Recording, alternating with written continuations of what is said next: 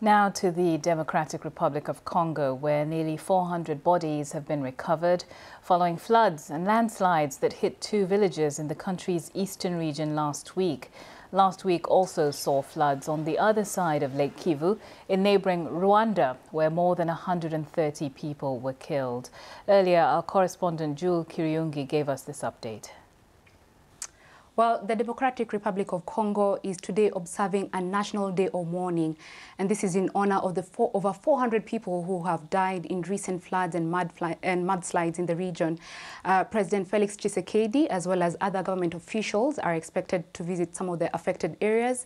Rescue teams are still continuing to look for more bodies, which are believed to be trapped in two villages in the Kalehe territory in eastern South Kivu province. So the efforts are still ongoing. It's a very delicate situation, and we are monitoring.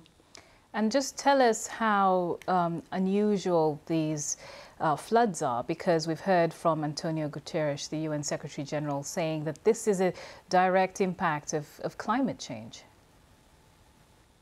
Well, Nancy, the UN Secretary General, Antonio Guterres, said, was referring to the fact that this is a situation that happened in neighboring Rwanda just 2 days earlier, where over 130 people were killed in similar scenarios caused by floods, which caused mudslides in neighboring villages. So seeing such a scale and magnitude of disaster in eastern DR Congo has prompted the UN to raise issue on the fact that this is a region that is bearing the effects of climate change, even though it really contributes very least to it.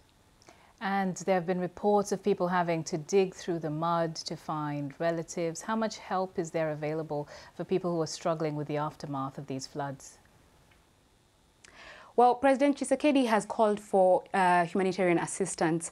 The authorities are currently strained because this is a region that is already dealing with a humanitarian crisis. It's an area that has been dealing with conflict for a while now, and humanitarian authorities are strained at the moment. So the president has reached out and called for humanitarian assistance. We have read reports of provincial authorities already sending relief to some of the affected villages, food, medical supplies, water, just in a bid to help the victims who have been devastated by this event.